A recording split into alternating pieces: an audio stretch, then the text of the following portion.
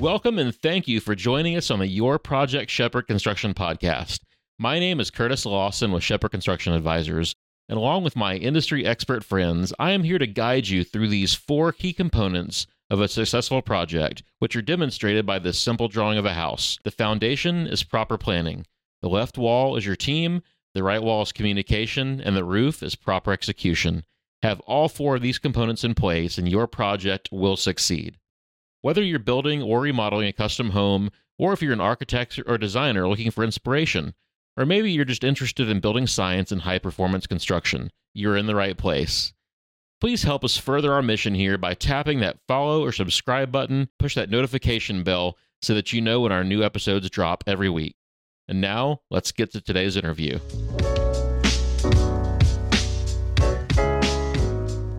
Hey everybody, welcome back to a new episode of the Your Project Shepherd podcast. I, as always, am your host, Curtis Lawson.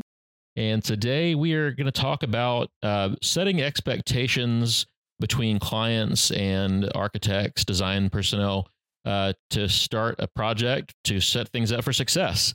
And for that topic today, I am joined by Eric Houghs and Heather Rowell, and they are with HR Design Department. They are local architects here in Houston. So Eric and Heather, welcome to the show. Thanks for having us. Yeah, thank you so much.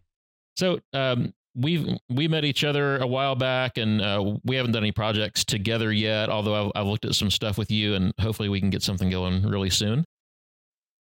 But I've seen your work out there, and have heard great things about you. And you guys have been kind enough to send some stuff my way to look at some projects. So I appreciate that. Yeah. Why don't you guys tell us a little bit about your background, kind of how you guys met, and then what types of projects and things like that you guys do. We laugh a lot because we feel like we both had a really similar trajectory in our careers. We both came from tiny towns. Eric's from Nebraska. Hers is just a lot more beautiful than mine. I'm from North Carolina, the mountains there. Oh, okay. Both of us attended big state schools. So I went to North Carolina State University. Eric went to University of Nebraska. And then both of us decided to come to Rice for graduate school. And that's how we ended up meeting each other. He was actually a couple years ahead of me. And while we were in school there, both of us worked for big firms downtown Houston. And I think both of us just looked back at our small town lives and wondered what we were doing in big towers. And so both of us actually switched and started working for small boutique residential firms. And I think it just really resonated with us. Yeah, absolutely. Right after I graduated, I started a firm with Jesse Hager called Content Architecture. And about a year into that, Eric joined us. And so before we started HR Design Department, we'd worked together for about 7 years. So we really kind of understand each other's process and the way we think about design and how we want to deliver things to our clients. Yeah. I mean, if you know that you want to have a partner as an architect, I think that's one of the biggest challenges is finding someone that you can fully trust. And I think that there's an element of trust that we both have for each other, and we have very different skill sets, and we each trust each other to take those skill sets and run with them. That's funny. We'll have to talk some more after the podcast, but my wife went to NC State, and she's also from a small town in the mountains in North Carolina, Brevard. Oh, I'm from Cullowhee. So one county over. Exactly. Yeah, small world, yeah. So we also moved from small town North Carolina to Houston and went through that same culture shock, right? It's a huge transition. So what kind of projects do you guys mostly do? I know there's always a variety for people, but kind of what do you focus on? What do you like to do? Yeah, we've always said that we're open to all types of projects, and it's just about finding the right fit with somebody that wants to do something interesting and collaborative. But we found ourselves primarily doing single family residential, and we love the detail of that. We love how personal it is and the relationships that form out of that. But we've done everything from that to boutique commercial to 300 unit multifamily project. I mean, there's a lot of, with the help of a architect of record, but there's a broad range of what we do and what we're willing to take on. I think that the personal nature of residential real estate and construction is what makes it rewarding and stressful at the same time, right? Because it's rewarding because you're doing something for someone's family and you get to see that result and see them enjoy it. But at the same time, it's very stressful because it is so personal. People get emotional about things. People take things a lot more seriously than they do if it's a commercial project where it's more just about, hey, get it done, budget, time frame. It's more about the dollars and the numbers with a commercial project. For sure. Yeah, I mean, well, in residential, it's a huge personal investment too, which I think adds a lot of stress to it. But it's also something that's going to potentially affect you and your family's daily life. And so that's a stressful process. You know, you're going to spend so much money on something that you're going to live with every day. So today I wanted to talk about, what makes a successful project or how to set a project up for success. And so I kind of wanted to start by just asking, what does a successful project look like to you guys? Because that means different things to different builders and architects. Like at the end of the day, how do you look back and say that was a success? Yeah. Well, part of this looks different depending on if it's single family residential versus commercial. But I think in general, just owner enthusiasm, and especially when it's single family or residential, somebody coming to you that's excited about your work and excited about the process, that there's a mutual respect, both us for them and them for us, in terms of knowing what they're getting into and also just appreciating what we're bringing to the table. I think for us, we kind of go into the project thinking, okay, we really want this to be as enjoyable as possible for this client because that is going to make the whole process better for everyone along the way, every person that's part of the team. And so if we can facilitate that, it's going to create a successful project. And like Eric said, that takes trust from the client in the process and trust in us and trust of everyone who's on that team.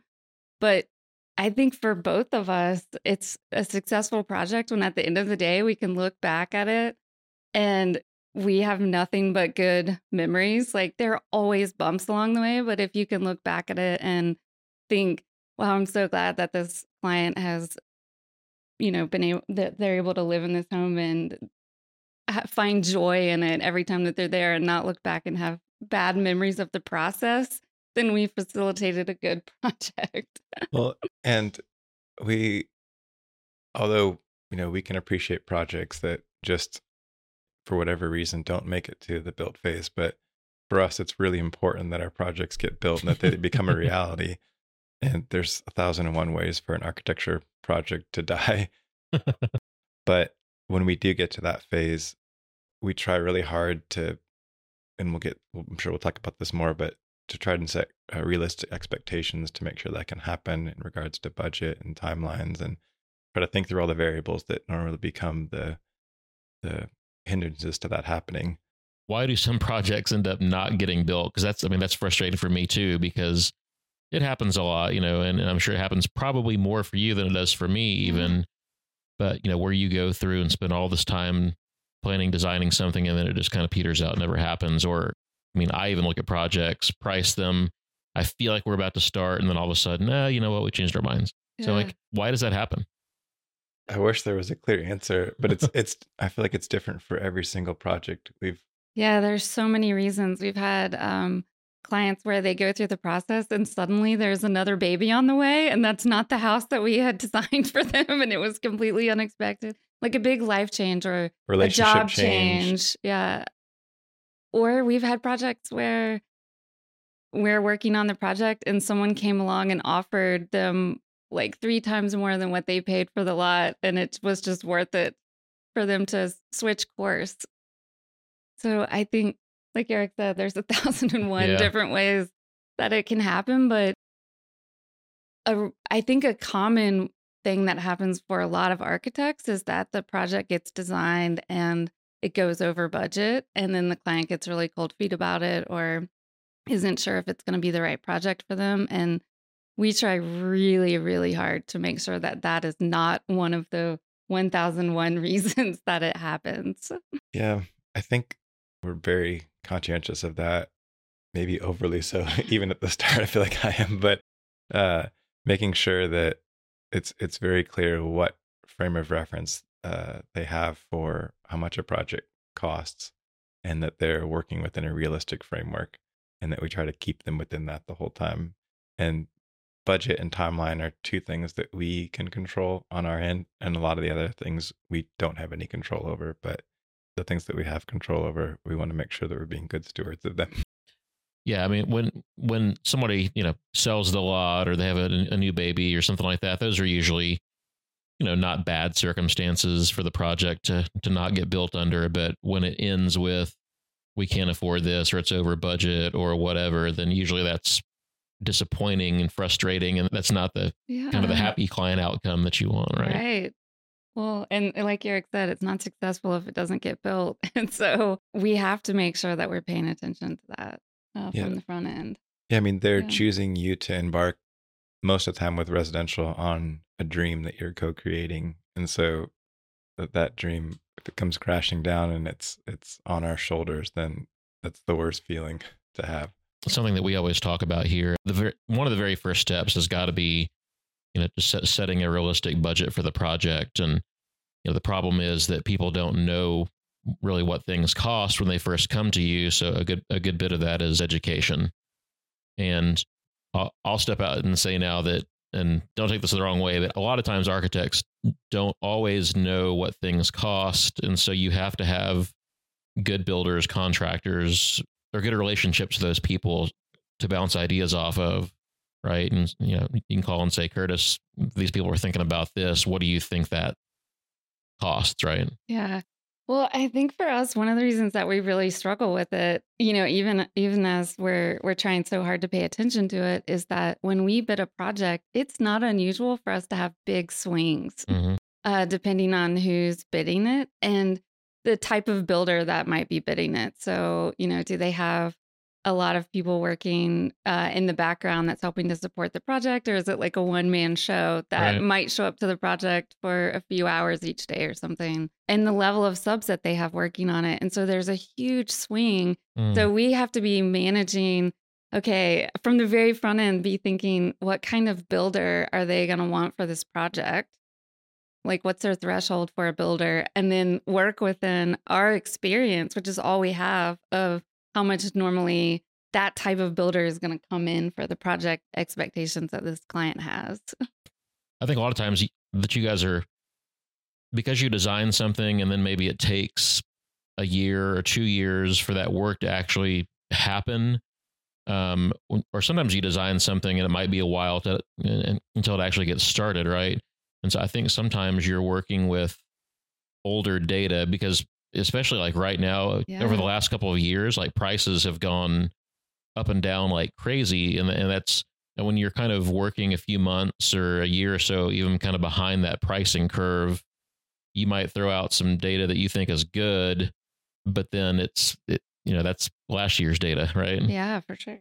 Well, and even I think truthfully, a number of the builders that we've worked with are sometimes even surprised by when the hard bid comes in relative to what they were initially projecting it was going to be. And the climate for residential, that the metrics that are used to price are just so different than commercial. And it's so based on what your subconsultants are and who's bidding the project and what their bandwidth is and what their availability, and those numbers can fluctuate in a way that doesn't always make sense in terms of just simple cost per square foot metrics that you would have in commercial. Yeah. I like to start with cost per square foot, not for the whole project, but like for individual items. So if I'm doing like a first pass, like if you just send me a set of plans and you're like, hey, Curtis, what do you think a range is to build this? I'm going to start with historical data. Hey, there's this much tile. It's about this many dollars per square foot. It's this much framed area. That's about this much per square foot for framing labor, and kind of start there and create maybe a plus or minus 10% range, and just make sure that, your clients are okay with that range before we even go to the next step, and then tighten it up from there. I mean, as long as I'm active in these neighborhoods with the appropriate sub for the work that's going to be done, I'm not using a cheap sub in an expensive neighborhood, right? That historical data should be close enough to get us into that ballpark, right? And then from there, we like to engage with the architect and the homeowner just to make sure that budget's staying on track all the way through. Well, and that's why oftentimes we recommend to owners that they engage with a builder early, especially if the budget is tight and there's a concern for that. We often advocate for getting them involved to help keep things in check and to make sure that we're creating a collaborative team that can make the budget work. One of the things that you mentioned a minute ago was a successful project, means there's mutual trust and respect. And I think that the struggle with that is some clients, I hope this isn't too much of a generalization, but I think some people have this mentality that when they write you a check, when they're paying you for something, that you're kind of working for them and not with them. And so one thing that I look for in clients, because it's honestly the interview process of interviewing an architect, interviewing a builder is kind of a two-way thing, because that's our chance to maybe weed out people that we don't want to work with.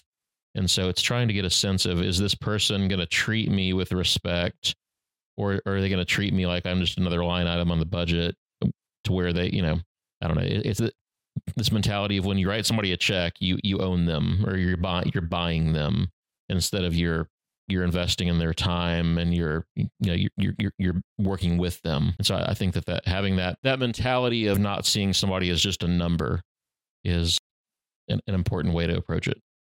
Yeah, absolutely. For sure. It's got to be a collaborative process, for sure. Okay. So when somebody comes to you and they want to get the ball rolling on designing a new house, remodeling a house, and they're trying to, at that point, choose an architecture firm, a design firm to work with, what should they be looking for? Like, what kind of questions should they be asking potential architects?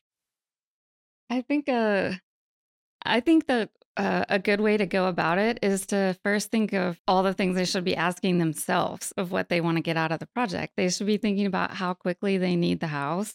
They need to think about, are they building this house because it's their forever home, or are they building it because they know they're going to sell it in the next 5 years? That kind of would define how custom the house is going to be. Is it custom to their lifestyle, or is it custom to a broader audience of people potentially? What's the budget for the house? We've talked a lot about that already.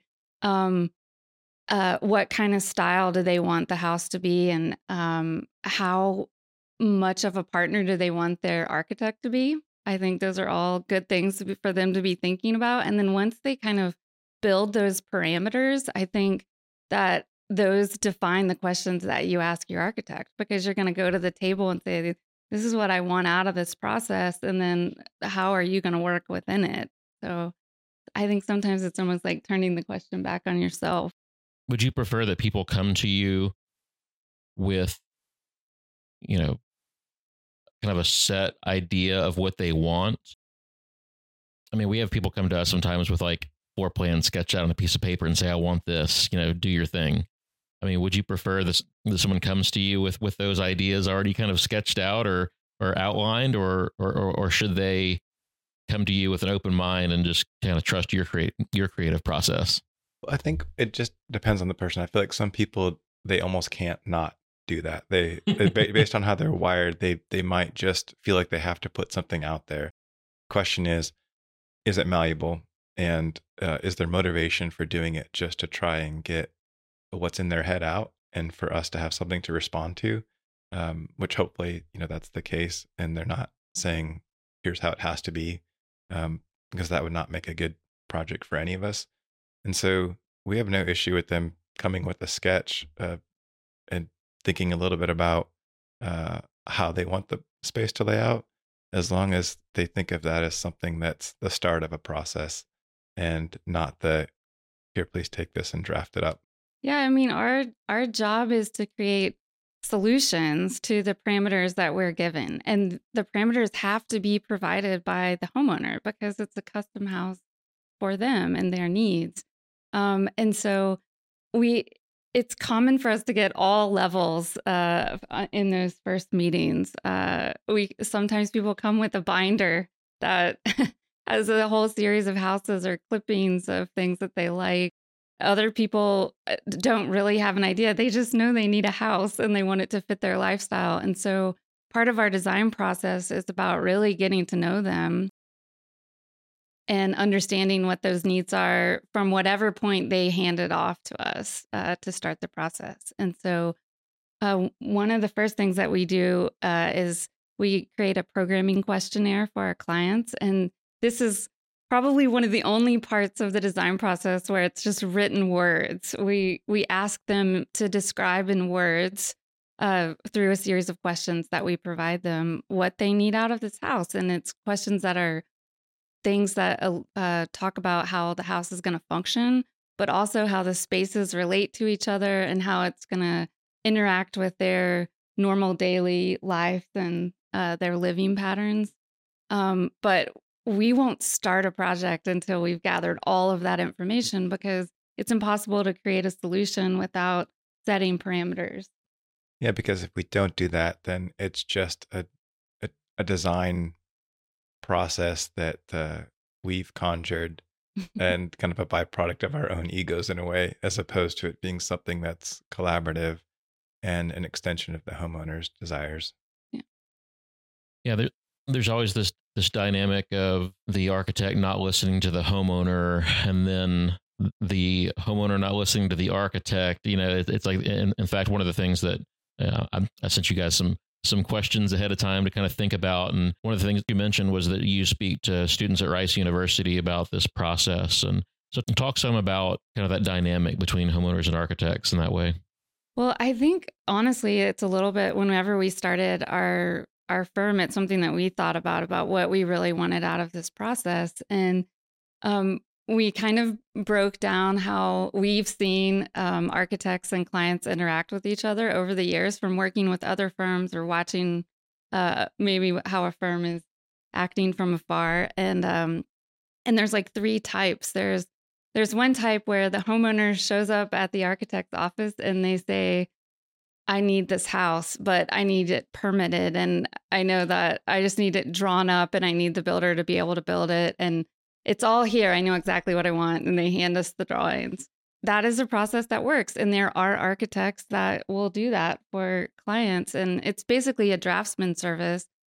But when a client does that, they're not taking advantage of the expertise and the design sensibilities of the architect, of what the architect could bring to the table to make the project better.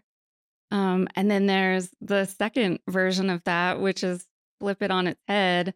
And the client comes in and they say that they need a house. And the architect says, I got it. I know exactly what you need. And they design something that it could be amazing, architecturally beautiful, but does not function at all for the client's needs because the client wasn't part of that process. And there wasn't a team kind of collaboration going on there. But the third one, which of course is the one that we strive to, the client's going to come into the architect's office in whatever capacity they want to, lay out everything that they want in a house. And the architect's going to take that and use it as data that helps them develop a solution that's specific to that client's needs. And the result is something that I think neither the architect or the client could have ever imagined when they first sat down at the table together. And those are the best projects. For sure. They're the ones that we find the most satisfying when you don't feel like either of you knew exactly where you had a trajectory in mind, but when you walk in and it's built and everybody's there together, it feels like something that was a collaboration and a little bit of a surprise.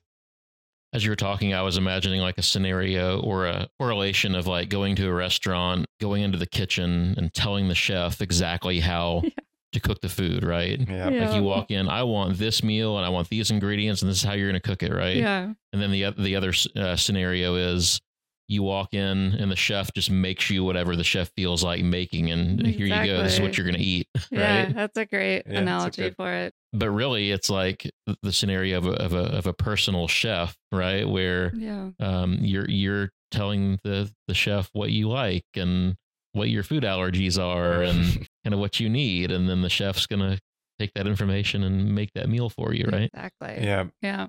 I will say, like, one caveat is that we do think it's important that there's a recognition of the style that the owner is wanting and that we're able to speak the same language in that regard. So if someone comes to us and wants something that is of a certain era and a traditional home where they're trying to create some sort of period element, it's not a project we typically say that we get excited about, and it's not one that we're used to detailing or we just have a lot of familiarity for. And so not only is it something that we don't work on a lot, but it's not something that brings us joy. And so anytime that you have a project where from the get-go people aren't excited about it on all sides, it's just not going to be a successful project. Yeah. And the same goes for builders too. I mean, there are certain builders who are really good at, very, very traditional, craftsmen or Victorian or, what have you. Then there's some builders who are really good at doing very modern stuff. And it's not that they're not capable of doing one or the other. It's maybe they don't enjoy it, or maybe they don't have the trade base even to accomplish doing that type of house because they require different levels of subcontractors or different skill sets that they may not have. Right. Yeah. So it's that early interview process. For me, it's more important to get into, the style and making sure that you're on the same page as far as expectations of what kind of design you want and that and personality, right? And less so even about budget in the very early conversations. Are we more of a personality fit? Are we more of a stylistic fit? Yeah. Yeah. Well, it's like a first date. For sure. And one of our first questions is always, have you been to our website? Had a chance to look at our work? Does that resonate with you? References made not just be based on design. It might be that they had a friend that said, hey, these people are really fun to work with, or for whatever reason, right? And so it's a call where they haven't had a chance to really look at our design yet. Then something we want to make sure that they're clear on, and that we're from the get-go, there's an understanding of the type of work that we do. And so when they come in, we'll oftentimes even have them pull up projects that they're excited about or projects that they've seen on our website that they like, and to make sure that there's an understanding there. I think I'm going to create a Tinder for architects and homeowners where it's like pictures of houses pop up, swipe left, swipe right, decide if you like that architect. That would actually probably be a great idea. Yeah, you might have something there. Make connections. Yeah. Add that to the list, Danielle. We'll put that on your task list for next project. All right. So when people are interviewing architects, I use the term red flags. It may not be the right term, but what are some other questions they should be asking, or some red flags that they should be looking for on, things to avoid? Avoid from the architect, or avoid yes. in general? Again, red flag might be the wrong term here. Well, I think you can kind of fairly quickly oftentimes tell if someone's really listening to you or not, just based on their body language and whether or not they hear you out and then respond to your question, or whether or not they're just eager to get their next response out. But I think that's one of the very first things, is the architect, whoever they're interviewing, actually listening to them. Yeah, it's a really good red flag. I saw someone said once, it was like a good interview question. You ask the person if they could ask their colleagues or people that they work with, like other builders, let's say, how those people would describe them. You can learn a lot from who someone is. And so I think that's probably a good way to go about finding out who your architect is, Yeah. I think people should also be asking, do you have time in your schedule to realistically take care of me and my project? Are you overloaded? Are you backlogged? Is it going to take you 6 months to do this design, or 2 years, or 3 weeks, or whatever, Exactly. And the question there is, simply like, how many projects do you have in your office currently? And, that may or may not elicit a truthful answer, but, Well, that can also depend on how many people are in the office. If it's just 2 people in the office, then obviously that's a smaller workload. If they've got 20 draftsmen and project managers that could, yeah, they could handle a lot of projects. for sure. does their current workload, kind of fit with your schedule, and does that timeline, work out for you? What, again, talking about setting expectations for the client, what should people be expecting for a timeline? And I know this varies widely by client, right? Because it depends on how fast they make decisions, things like that. But how much time should people expect for design work, both for, I guess, new houses and then also for like a remodel? Yeah, partly the answer to this, if any architect that's been through the process is being truthful, it has to be a variation. There has to be some variability in it, because Right. we typically, it's anywhere from 6 to 9 months really to get drawings to permit phase, and then permitting is, if it's ground up, 3 months. And so you're looking at, we usually say all in roughly 2 years is a good framework to be thinking about for design and then construction. We talk a lot about how each owner client has different ways of working. Some people are very decisive. We have some clients right now that they can see something and within that meeting itself decide on a direction that they want to go. Some people need weeks to mull that over, and then even after they've made the decision a month later, they might reconsider it. And so part of it is a byproduct of knowing yourself and being realistic about how decisive you can be about a lifestyle decision. And if you're the kind of person that is very decisive, then you can be at the shorter end of that spectrum.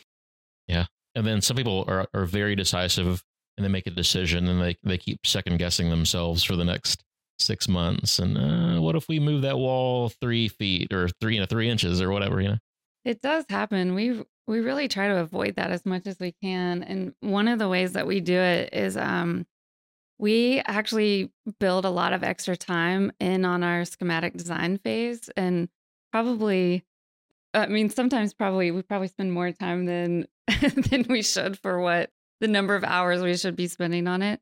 But it's been so helpful for us to do that for several reasons. So one is that, whenever we start the schematic design process, all we have at that point is that written document I was telling you about, right? We've created the program document. But a lot of clients are unable to put everything that they want on paper. That might not be how they can describe what they need and what they want. And so what we like to do is provide for them 2 or 3 options, usually in the schematic design phase, that are solutions to those from the program document. We're creating a solution within those parameters. So there's 2 or 3 different options that we're normally giving them. And then that first meeting, when we present it, we learn so much information from the client. Like there are a lot of times clients are better at responding to something that's in front of them than they are about just, pulling out of the air all of the things that they need in their house. And so when we sit down at that first meeting, they're looking at each option and saying, oh, I forgot to tell you, I hate it when there's a staircase right in front of the front door. So definitely not like that. And so we're writing things down, and it's just building upon those parameters that we set from the get-go. So it helps us a ton in the design process as it moves forward. But it's also invaluable to the client, I think, because I think it actually helps them from second guessing those decisions as we move forward.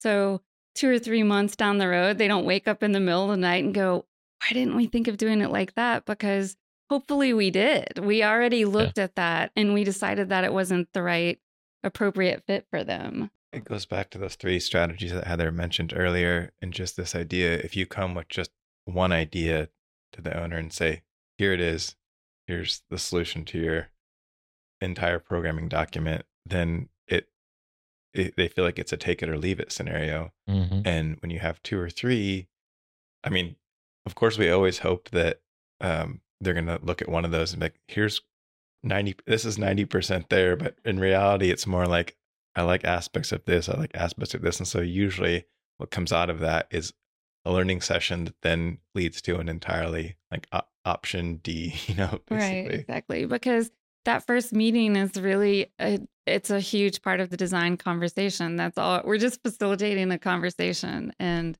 like Eric said, hopefully one of them is close, but regardless, we're we're honing in on what they really want. Well, and you also have to be able to figure out if they say that they don't like something, like how strongly do they really feel about that? Because I've had people say, I don't like that staircase in front. But then when you talk about other solutions, they're like, oh, you know what? Maybe I'm okay with that. Right. So it's like we also have to be kind of like psychologists too, and and kind of figure out, do they really mean they hate that, or is it just kind of like a mild dislike? Or yeah, right. I mean, I think a lot of times we ask our clients when they respond to something to tell us why, and it's really the same. We are trying to do the same thing. So even if they say they don't like something, we can point and say, well, this is why we did it that way. Because if we put this here, then it means you're going to get east light in the morning and your bedroom is going to get bathed with morning light, or your kitchen or something. Or if we rearrange it this way, this is going to happen. And that is just a way that we can start to speak our language to them while they're speaking their language back to us. And we're both learning from each other. Well, and it can tie into budget too, because they might not like something, but when they learn that the alternative is $50,000 more, they're like, oh, maybe I do like that way now. Yeah, right? Exactly. Sometimes that's the why. Yeah. We keep kind of going back to budget because it's such a big part of all of this. I mean, we all wish that we could, design and build in a vacuum where we just design and build something that's like amazing. But the reality is that we, at least for most clients, that budget is really at the heart of it. So I think that fleshing out early on what's included in that budget too is a big part of it, because there's a lot of things that people may or may not be thinking about with that budget. So, in that initial number, are they including design fees, right? Are they including the engineering and the surveying and the soil testing and all those pre-construction costs they're going to incur, which can be a lot. Like, they could spend $100,000 before they ever start the project. So are they including that in their number? And then are they including, the landscaping and the driveway, or if it's a remodel, are they including replacing the air conditioning and the roof and all this other stuff? So, having that discussion about, what's in that budget, I think is important as what is the budget. Yeah. I mean, another thing that we see in a lot of our projects, but we have to be careful about quantifying it, is the covered exterior area. Everybody likes to think of things in terms of conditioned square feet. But as soon as you start having these large, generous covered outdoor spaces, suddenly you see the frame number and the owner's like, what's this number? Where did this come from? I had a 3,000 square foot house, not a 5,000 square foot house. And you realize that all of that covered space has a number to it as well. And sometimes it can be almost as much as the conditioned square footage number.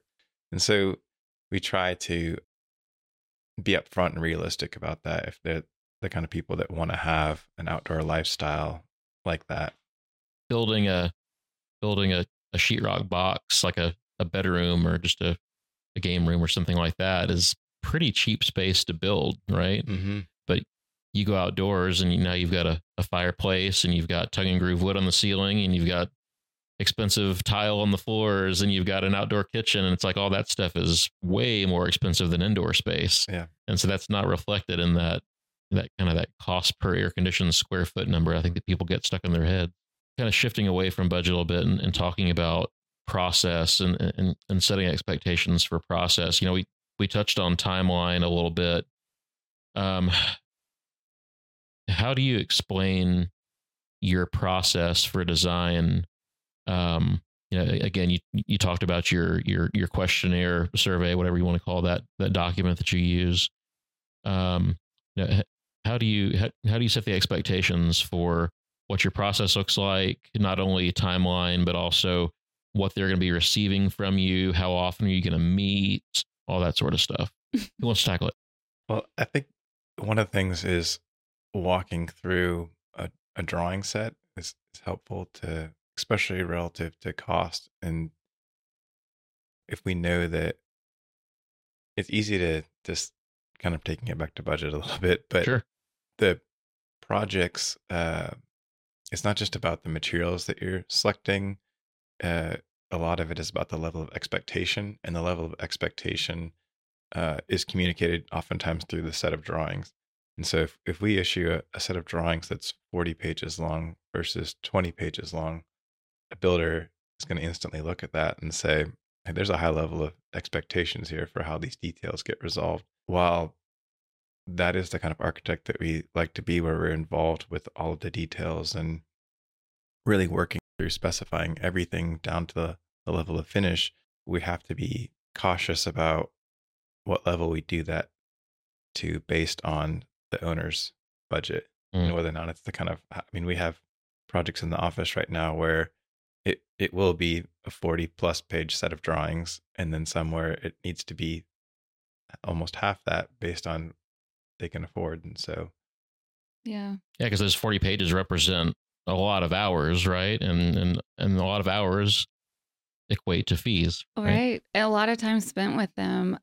I think one of the things that we always tell our clients is that, ultimately we're creating a set of documents that's a 2-dimensional representation of a 3-dimensional space. And so no matter how detailed our drawings are and how great the drawing set is, there's still an interpretation that happens when I hand that to the builder and whoever is going to look at it in the field. And so I think for us, part of our deliverable too is telling them that we're not going to hand the drawing to the builder and walk away from the project, because there are questions that arise along the way, no matter how great our set is. And sometimes there's problems. Sometimes there are other solutions that might be better for the project as it enters construction. And we like to have this open dialogue of communication with our builder and the subs, so that if there's a better solution, we're there to work through it together as a team, and create the best possible project for the client in the process. When people are interviewing architects, there's a big difference in the level of service that they can get. I mean, and some architects have like a minimum that they say, I won't do less than this. Like I require doing construction administration, or, hey, I'll give you a set of plans and wash my hands. But that's part of the conversation when people are interviewing you too, is like, what level of involvement do you have? What level of service do you want to provide all your clients, versus what am I as a client expecting to get, right? Yeah, I think that's a really good point. And that greatly, equals cost, right? Because again, it's all about number of hours and how much you're going to be involved and what your time is worth. So, there's a huge difference in cost. When people are interviewing architects, I hear this as a builder all the time when they come to me. They're like, well, so-and-so was, X dollars per square foot for plans, and so-and-so was, this much more per square foot. Yeah. And these people are wanting a percentage of the project. It's like, that's crazy.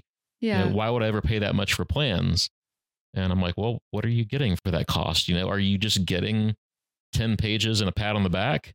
Or are you getting personal service all the way through the project? Are you getting inspections? What's in that cost? Yeah, it's a good question. Sure. And how much interaction did the architect have with you when they created that set of drawings? Our process is very involved. And as Heather said, we start with multiple solutions as opposed to just throwing out the first one that seems plausible. With a good custom architect, there is a somewhat of a lengthy process, because it's not a quick solution usually, especially when you're thinking about single family residential. I mean, there is a scenario where that's the case, but that's not the world in which we operate. And we really allow clients to take their time and think through the various options that we've given. And we think through all of the selections with them. And then it's almost at every step of the process, even down to the selections, we're thinking about, how does this either reinforce or negate the initial premises of the project that we started with? And so hopefully in the end, it all feels cyclical, and it feels like it comes back to the initial priorities and some of the initial values that were set in the beginning and the things that made everyone excited about the project. Well, this whole podcast is about expectations too. And I think a set of drawings is explaining a set of expectations. And that set of drawings is the contract between the client and the builder, right? Like that is the document that's used that says, when you sign on the dotted line and you say, I'm going to pay this much for this house, the number that is on that piece of paper was based off of a set of drawings. And that drawings is the set of expectations. And so if the expectations are really high, it might take a lot more drawings. And if the expectations are, I really need 3 bedrooms because I have 3 kids or whatever, it's like the expectation is maybe a more simple expectation than Pragmatic. Yeah, more pragmatic expectation than it might only take 10 pages. So I mean, I feel like you can kind of quickly start to understand that based on how in those initial interviews the owner talks about projects and what they're excited about. If they are just overall like a certain sense of space and they just need certain solutions that, like Heather said, are based on the number of rooms or the way a certain space feels. And we've had people that start pointing out certain curtain wall details or window wall details. I'm like, oh, I really like it when the mullions look like this versus this. And you're like, okay, this is a different level of expectation, right? And we have to adjust our drawing set accordingly because, like Heather said, it's a matter of what that individual or individuals value and what they view as important relative to their project.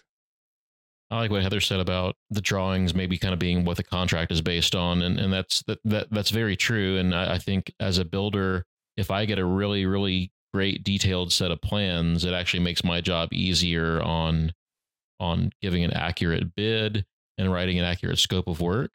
If I get a bare minimum set of plans, I have to spend a lot of time actually like spelling out what it is that I'm providing, right? So if I get like a bare bones set of plans, now I'm going room by room and saying, okay, I am doing this detail in this room. I'm using this product here, and I'm spending way more time defining what that relationship is. Whereas if I get a complete set of plans, it's like you're doing this millwork detail, you're installing these windows. Then I'm like, okay, great. Like on my contract, I just refer to plans for that detail, right? Right. It saves me a ton of time. And I would much rather get that level of detail than have to kind of work all that out of my own. Because now I'm spending my time, and I'm also spending time with the client before we ever go to construction. Someone has to have that conversation. Yeah. Whether it's you or me, somebody has to have the conversation. Right. And I mean, for better or for worse, that set of drawings is also informing the level of sub that you put on the project. And so if you see that there's a lot of detail and there are a lot of particular alignments, you're going to say, I need to put my A-team framer on this, right? Yep. Or same with millwork, right? As opposed to if the drawing set is looser and that's not specified, and the budget is an issue, you can begin to, consider a less expensive subcontractor, which goes back to the whole drawing set and expectations. Because if you put together a loose set of drawings, you could easily infer that possibly you could use a less expensive sub for certain things because the detail just isn't there yet. Well, there's just a ton of room for interpretation. It's like the more room there is for interpretation, the more swing there is in what the possibility of your budget is. Well, and the absolute worst combination is when you get a not an undetailed set of drawings and a builder who doesn't define what he's going to do. That's a really bad situation. In fact, as a consultant, I see this a lot where people get into a project and the builder does some work and the client's like, well, why'd you do that? And the builder's like, oh, that's what I always do. Well, yeah, but that's not what I wanted. Well, the plans don't say that, right? And so the builder is just going to kind of do his standard detail, but that may not be what the architect intended. It may not be what the client wanted, but nobody spelled it out. So that's what you get. Yeah, the last place you want to learn about what your project is going to be like is when it's in the field and built. It's a really bad place to learn about it. I think one of the things that's been so great for us, it's really helped architecture in a ton of ways, is how accessible and easy it is for us to create 3-dimensional representations now. And that actually becomes part of our design process from the very beginning. When those programs weren't so great, it was a little bit dangerous because clients would look at a rendering of something and then be upset that it didn't look like the rendering. But now the rendering softwares are so amazing these days. And so we're able to get pretty close through the design process to make sure that they're understanding what it's going to feel like whenever they step foot into the project. Kind of a game changer. Yeah, we had a client actually pretty recently who we showed them. In fact, we spoke about this on a recent podcast. Actually, I think certain clients tend to ignore all the contract details early on, but then later, all of a sudden, they start honing in on it, right? So, and doctors are kind of like the worst about this, honestly. Like doctors tend to be like very, very high level initially. And then once it's built, they're like, wait a minute, what's that? So we did this project where we showed the doctor some 3D renderings of a space, and she signed off on it. She's like, yep, looks great. But in our plans, it wasn't exactly like the renderings, because the renderings are, again, it's really hard to get all these details just right on the renderings.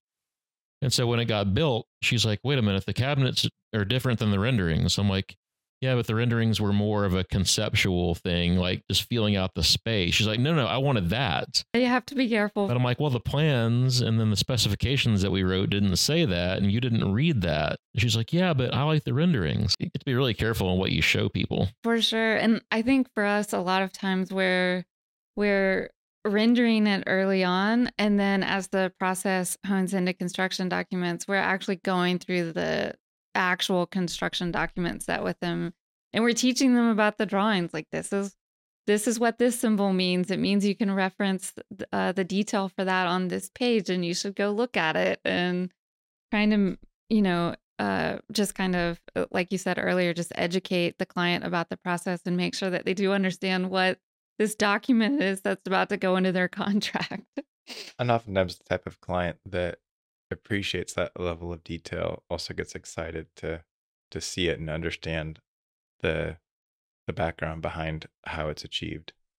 All right. So last thing that I wanted to get into was talking about architecture fees, because I think, again, people go into this not knowing really what to expect in the way of fees. Like, like I said a minute ago, like people hear this, he charges X dollars a square foot and this guy is so much more. Without getting into exactly what you guys charge, because that's a really hard thing to even say, because I know you're not like a per square foot type firm, right? What types of payment arrangements do you guys typically do in your firm? And is it the same for new construction versus remodel? Do you guys do hourly? Do you do a fixed fee or percentage? What do you do?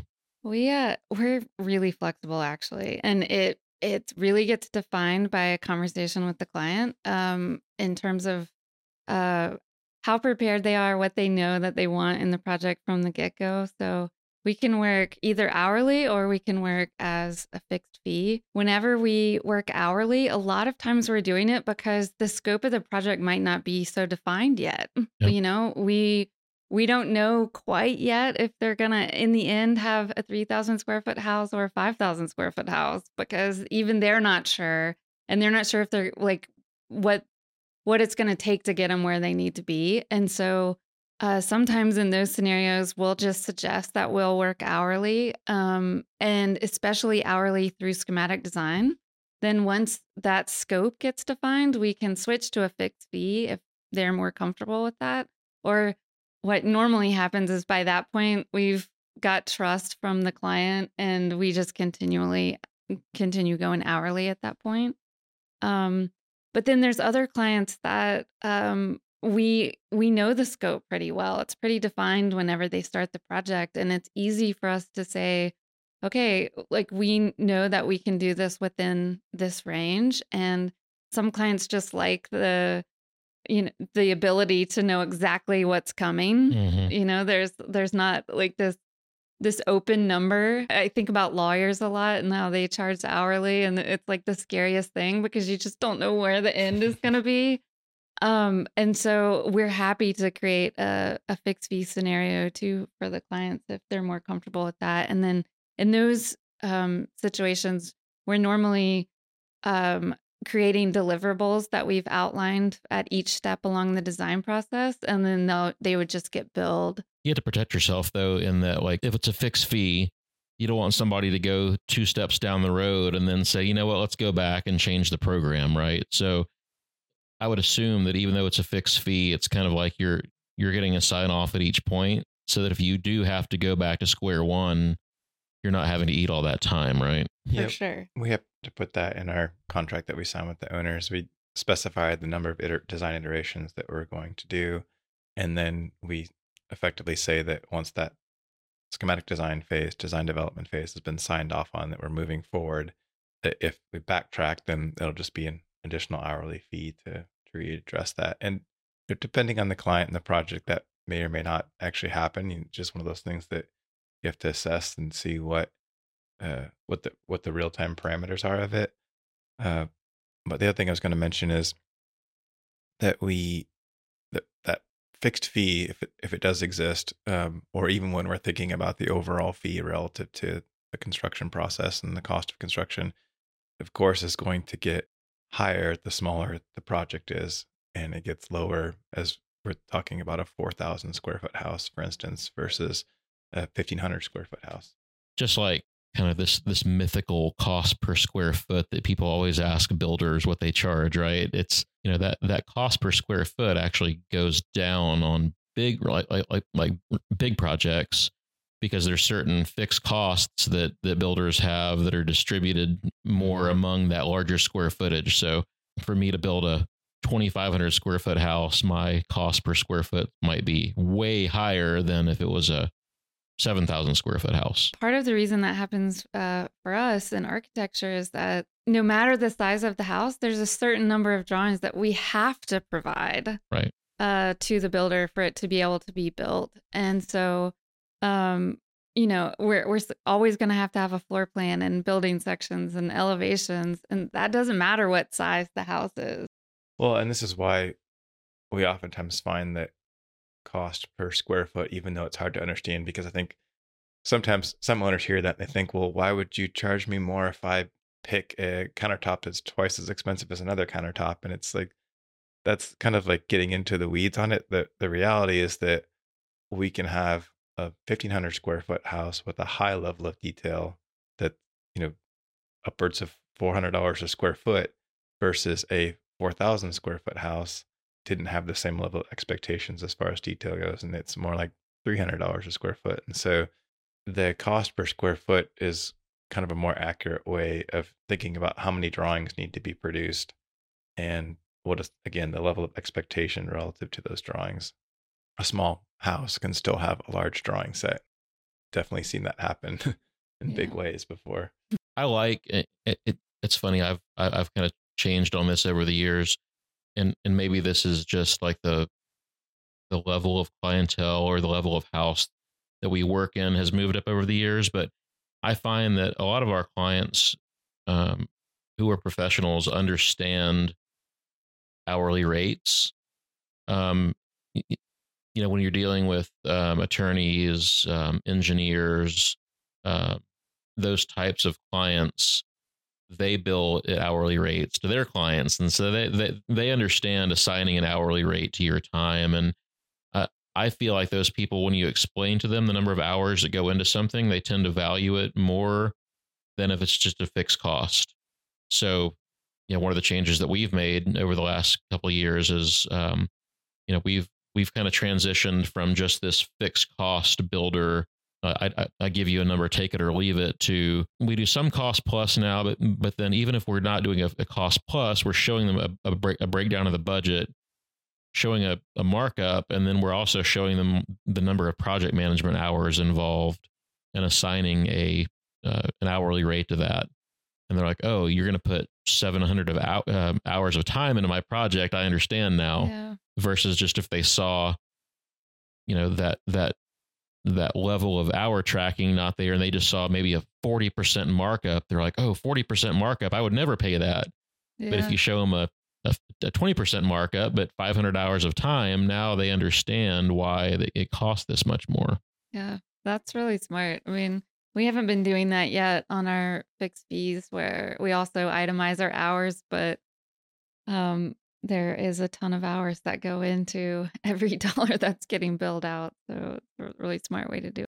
The struggle, I think, with hourly stuff is always justifying those hours, because there's certain clients that are always going to question that. They're like, how did you spend 10 hours doing that? Yeah. And to them, it's just as simple as just making some quick changes on the computer, right? Exactly.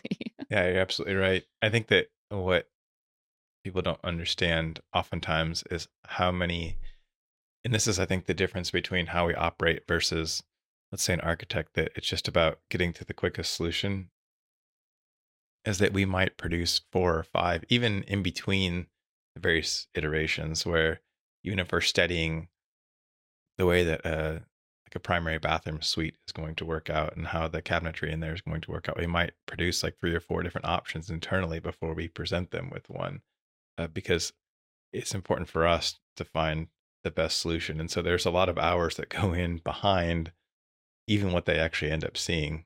And it's something we have to constantly remember to be transparent about, so that they do understand the number of hours that we are spending on project, and they do see the value in which that we're bringing to the table. Yeah, I mean, when clients come to us, they're hiring us to do a custom house, and that will always come with a level of risk that they have to accept, because we're not developing something that is like a spec home where it's been repeated several times and all the kinks have gotten ironed out and everything's all buttoned up and perfect. They're asking us to create something that is completely customized to just them, which means that we have to experiment, and we're going to have to try out different things and see if it's the right fit for them. And so that inherently is going to take more time. I think that's a great kind of summary of this is, realizing, or clients realizing and valuing the fact that, that we're creating a prototype every time and not a repeated product. I think the client expectations, need to be that, we as design, you as design professionals, I as the builder, we're going to spend a lot of hours putting all these pieces together and understanding what it is that they want. And so them kind of valuing that process and understanding that this isn't just a quick get in, get out type thing. And now, again, it can be, like you said, if they come to the table with the expectations of, I just need this basic level of service, right? That's one thing. But if you're building a custom home or remodeling a custom home, that's generally not what you're looking for. Right. If you're a builder wanting to do a spec house or something like that, or if you're just somebody that has a quick need, like my parents have to move in with this because their health and I've got to get this done real quick, right? That's a totally different thing than I'm wanting to design my home for my family for the next 20 years. Exactly.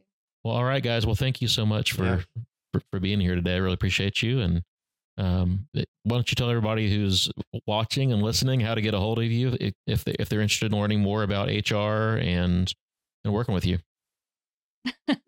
You can visit our website. It's HRDesign.DEPT, department.com.